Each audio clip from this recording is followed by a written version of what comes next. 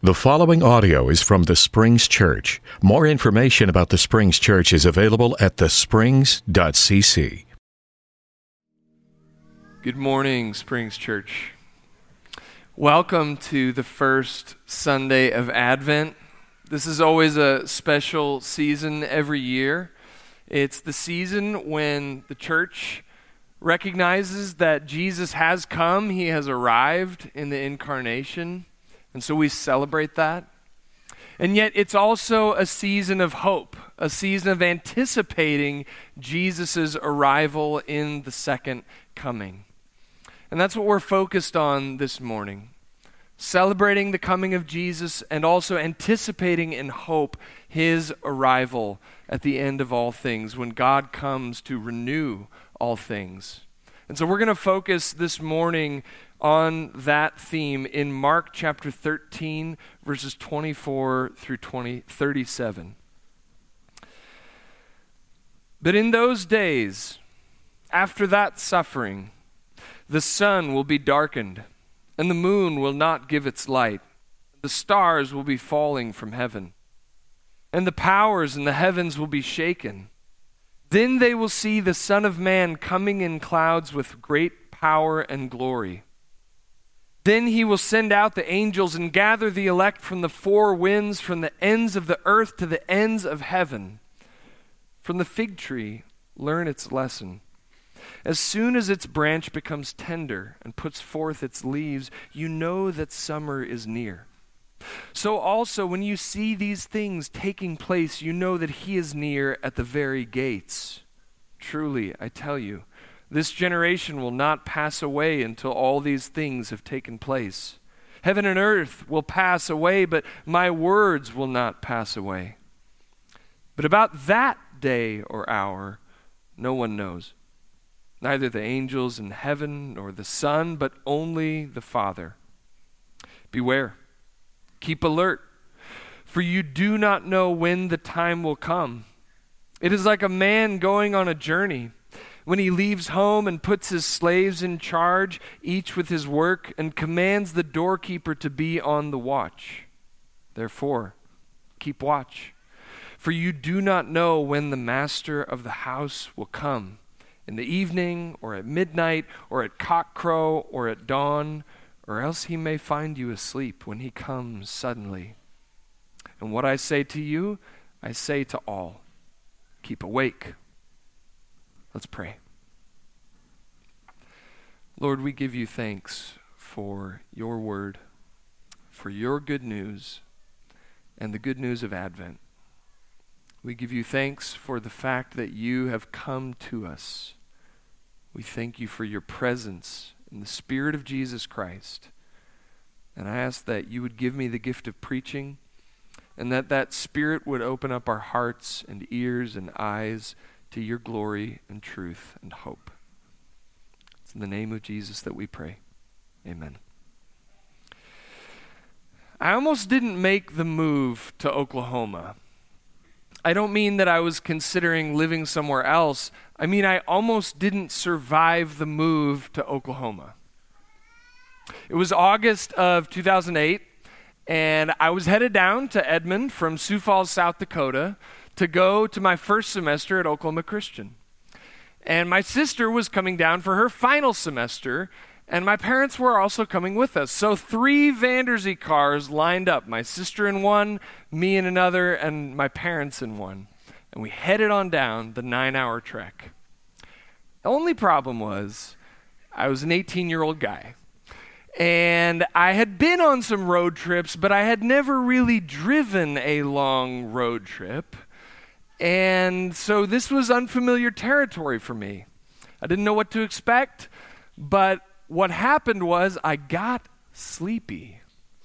I got so sleepy that for a second I really did fall asleep at the wheel, so much that the wheels of my side of the car kind of jostled onto the side of the road enough to wake me up and get back on into the road, which stopped the whole family caravan and rearranged everybody. So I was no longer driving, and 15 years of successful road trips later, I'm just starting to live that down with my dad. I almost didn't make the move to Oklahoma because sleep at the wrong time is a very dangerous thing. Sleep at an inappropriate hour is a very bad thing. Right? If it's the last night of church camp in the middle school boys' cabin, you don't want to be the first one asleep. Very dangerous. Advent is the time of year where we are reminded to wake up, where we are reminded to stay awake. Advent, in a sense, is the church's alarm clock. It's how we tell time. Advent tells us it's time to stay awake because Jesus is coming. And if we fall asleep on the return of Jesus, if we fall asleep to the arrival of Jesus, that's the whole ball game. Right? If we forget that, we've lost the thread. Because if Jesus isn't coming, then he's not risen. And Paul says if he's not risen, we're still in our sins. But Jesus is risen. He is ascended. He is coming. So we've got to stay awake to his return. We've got to stay awake to the arrival of Jesus, and that's what Advent tells us. That's what Mark 13 tells us. We got to stay awake. It's not that it's morning and that we need to wake up. It's actually we need to stay awake and it's night. It's the long night between Jesus' ascension and his return to make all things new. A night in which we experience the brokenness and sorrow of this world that has received the kingdom already, but not yet. It has come, but it is coming. Right now it's night, and we've got to stay awake for Jesus to return. That's what he says in verse 35. He says, "Therefore keep awake, for you do not know when the master of the house will come, in the evening or at midnight or at cockcrow or at dawn." All right, these are the 4 watches of the night in the Roman world. That's how they divided up the night. There's the evening watch, which is from 6 to 9 p.m. And then there's midnight, which is from 9 to midnight. Then there's cockcrow, which is midnight to 3 a.m., and finally there's dawn from 3 to 6 a.m. And what this signifies is we don't know when it's coming. The night is the time of unpredictability. It's the time of the unknown. We know Jesus is coming, that's certain, but we don't know the hour. We don't know when it's happening. Night is a time of vulnerability and unknown. In fact, there's a guy, Roger Eckerk, who's written a history of night in ages past, and he says this. He says, "It would be difficult to exaggerate the suspicion and insecurity bred by darkness."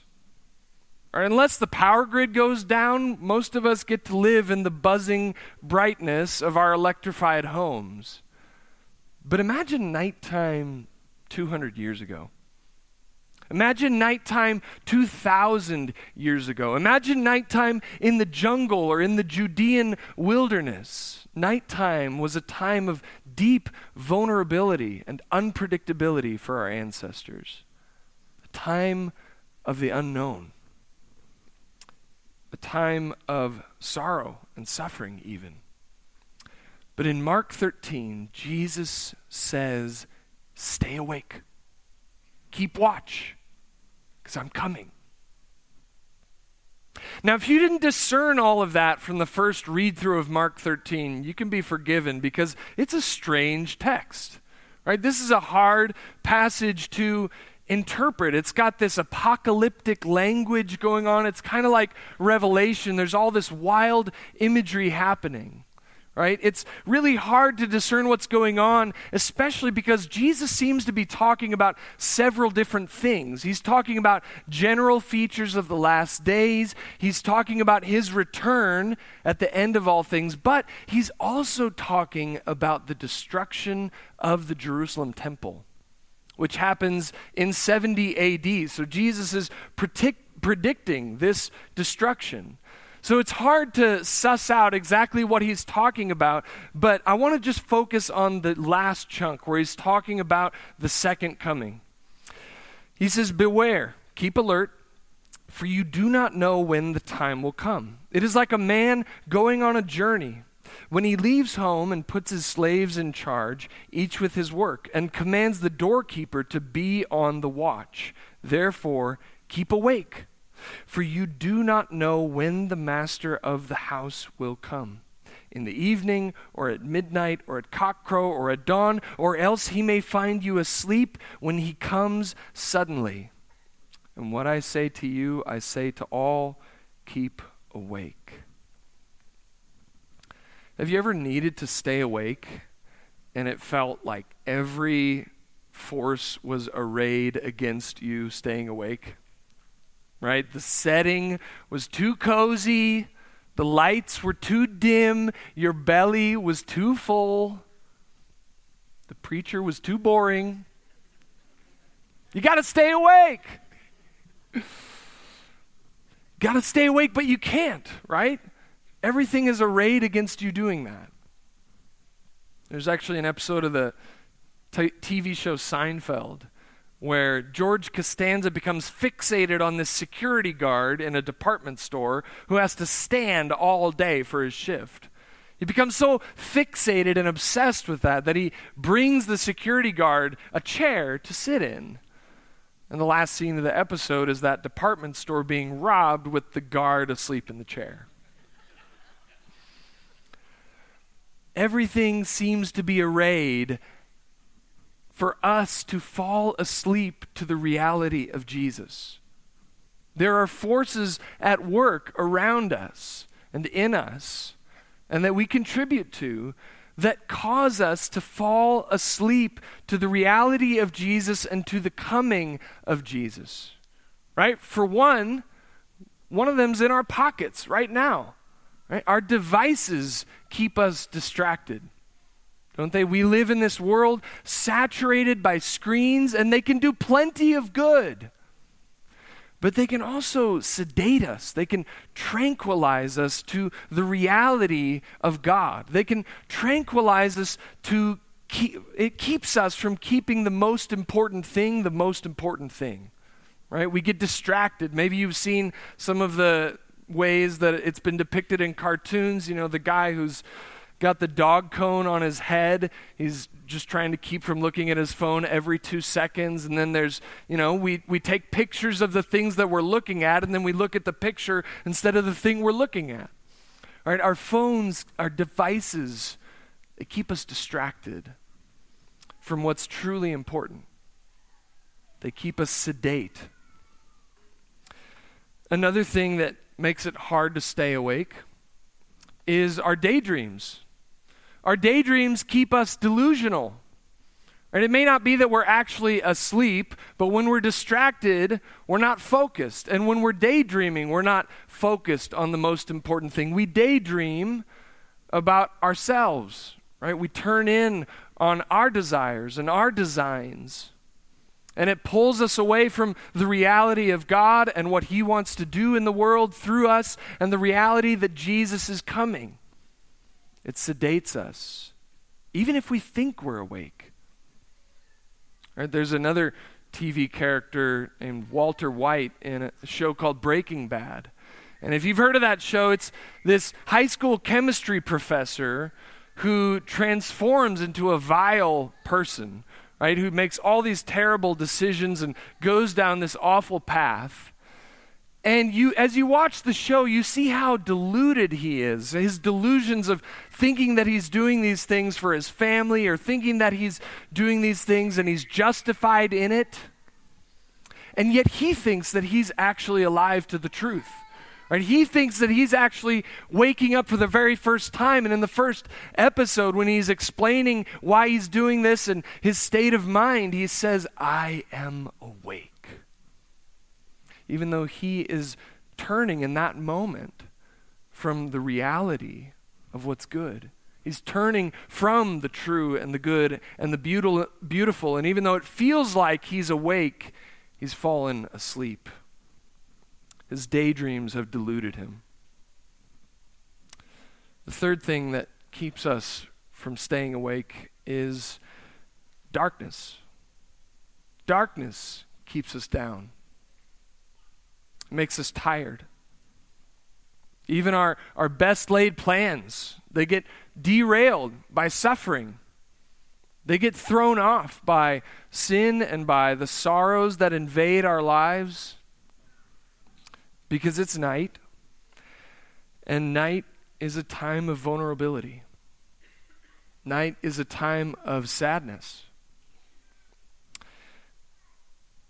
Tish Harrison Warren has a book called Prayer in the Night. And there's a chapter in that book about watching. It's called For Those Who Watch. And she tells the story of the darkest night of her life.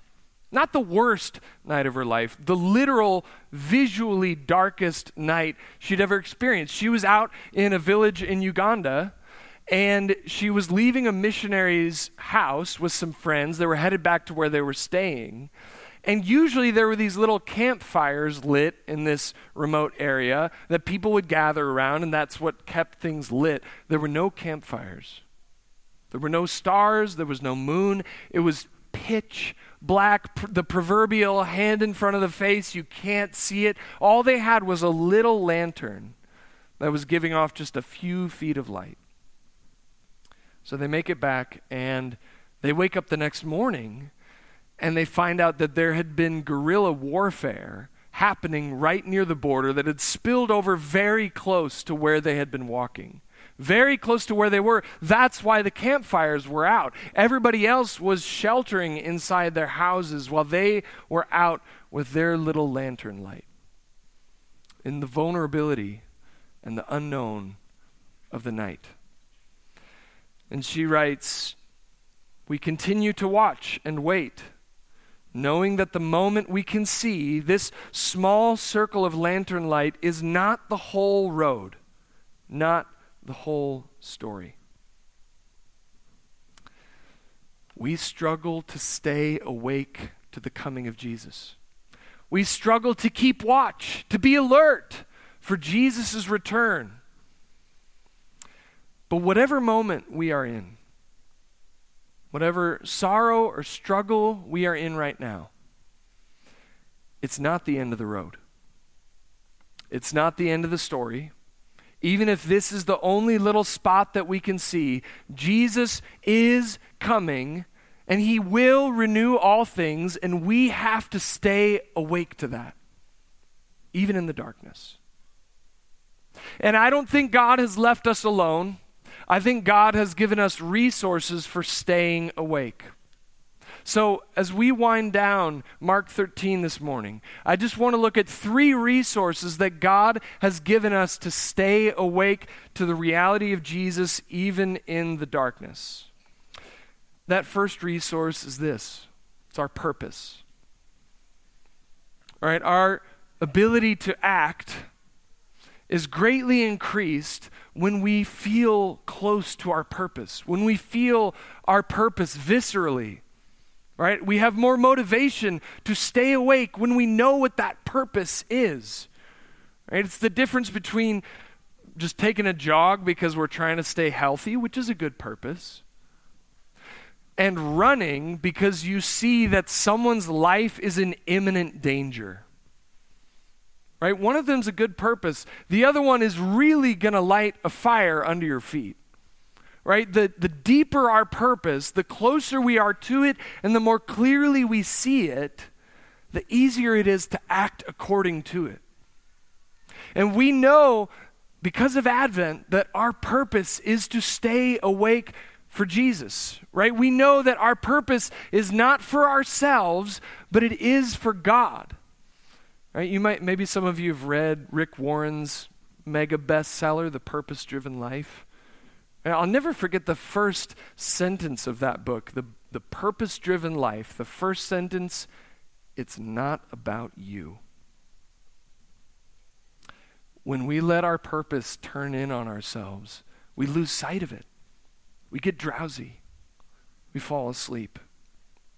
But God has given us a purpose in Christ to keep us awake for his coming. The second resource that God has given us to stay awake to the arrival of Jesus is our prayer. In the chapter right after Mark 13, in Mark 14, Jesus' closest friends famously fall asleep on him. They're in the Garden of Gethsemane. Jesus is about to be arrested, and says he came and found them sleeping, and he said to Peter, "Simon, are you asleep? Could you not keep awake 1 hour? Keep awake and pray that you may not come into the time of trial. The spirit indeed is willing, but the flesh is weak." Jesus couples wakefulness with prayer. Right? Prayer is one of the ingredients of staying awake to the reality of God in the world. Staying awake to the coming of Jesus. Prayer opens us up to see that. It allows us to fix our eyes on God even in the darkness. Right? We have a word for prayer in the late hours when the need for prayer is so pressing. We hold a vigil. Right? Vigil has roots in the Latin that just mean awake or watch. Right? And it is vigil that keeps us vigilant. Prayer. Tish Warren writes later, she says, just as our pupils dilate to let in more light, to see more than we first thought we could, prayer adjusts our eyes to see God in the darkness. Prayer allows us to see and expect the arrival of Jesus even when it's not clear. Prayer opens our eyes. It lets light in. It allows us to expect Jesus is coming, and that allows us to see Jesus even right now. Right? We expect Jesus in the hereafter, and that allows us to see Jesus here now. In other words, we stay alive to the work of Jesus when we hope for the arrival of Jesus. This is not just about unplugging and just hoping for some escape at the end, right? This is about digging deep into God's reality in the world, and we're able to see that when we're looking for God. We're able to see Jesus right now when we keep our eyes open for his coming. Right? And Jesus says in Matthew 25 with the sheep and the goats, right? He's judging between them. The sheep have seen him and served him and fed him and clothed him. But to the goats, Jesus, it says that they'll answer, "Lord, when was it that we saw you hungry or thirsty or a stranger or naked or sick or in prison and did not take care of you?" Then he will answer them, "Truly I tell you, just as you did not do it to one of the least of these, you did not do it to me." They weren't looking for Jesus, so they didn't find him. They weren't expecting Jesus, so they didn't see him. They didn't serve him in their midst. Prayer keeps our eyes open not only to Jesus' second coming, but to his presence with us right now as the least of these, as the stranger, and as the face of our brother and sister. Finally, God has given us something else to keep us awake for his coming, and that is our portion, which is right here at the tables. God has given us the bread, and he's given us the cup, because if you want to stay awake, you've got to have sustenance. You've got to have food. You've got to have a meal, something to give you energy, something to lift your spirits, something to bind you together around the table with the people who are keeping watch, with the people who are hoping for Jesus, the people who are looking for Jesus, who are praying for Jesus, and the people who know the purpose that God has given us in the crucified and risen Jesus, who has come to us in his birth and is coming to renew all things. It's at the tables that we receive our portion. Springs Church, if you need prayer, there are people in room 113 to pray with you. If you need to confess. But right now, we have the bread and the cup to keep us awake and keep us alive to the work of Jesus right now and the coming of Jesus when he comes to renew all things. Let us stay alive to the work of Jesus and keep watch together in hope by coming to the tables right now.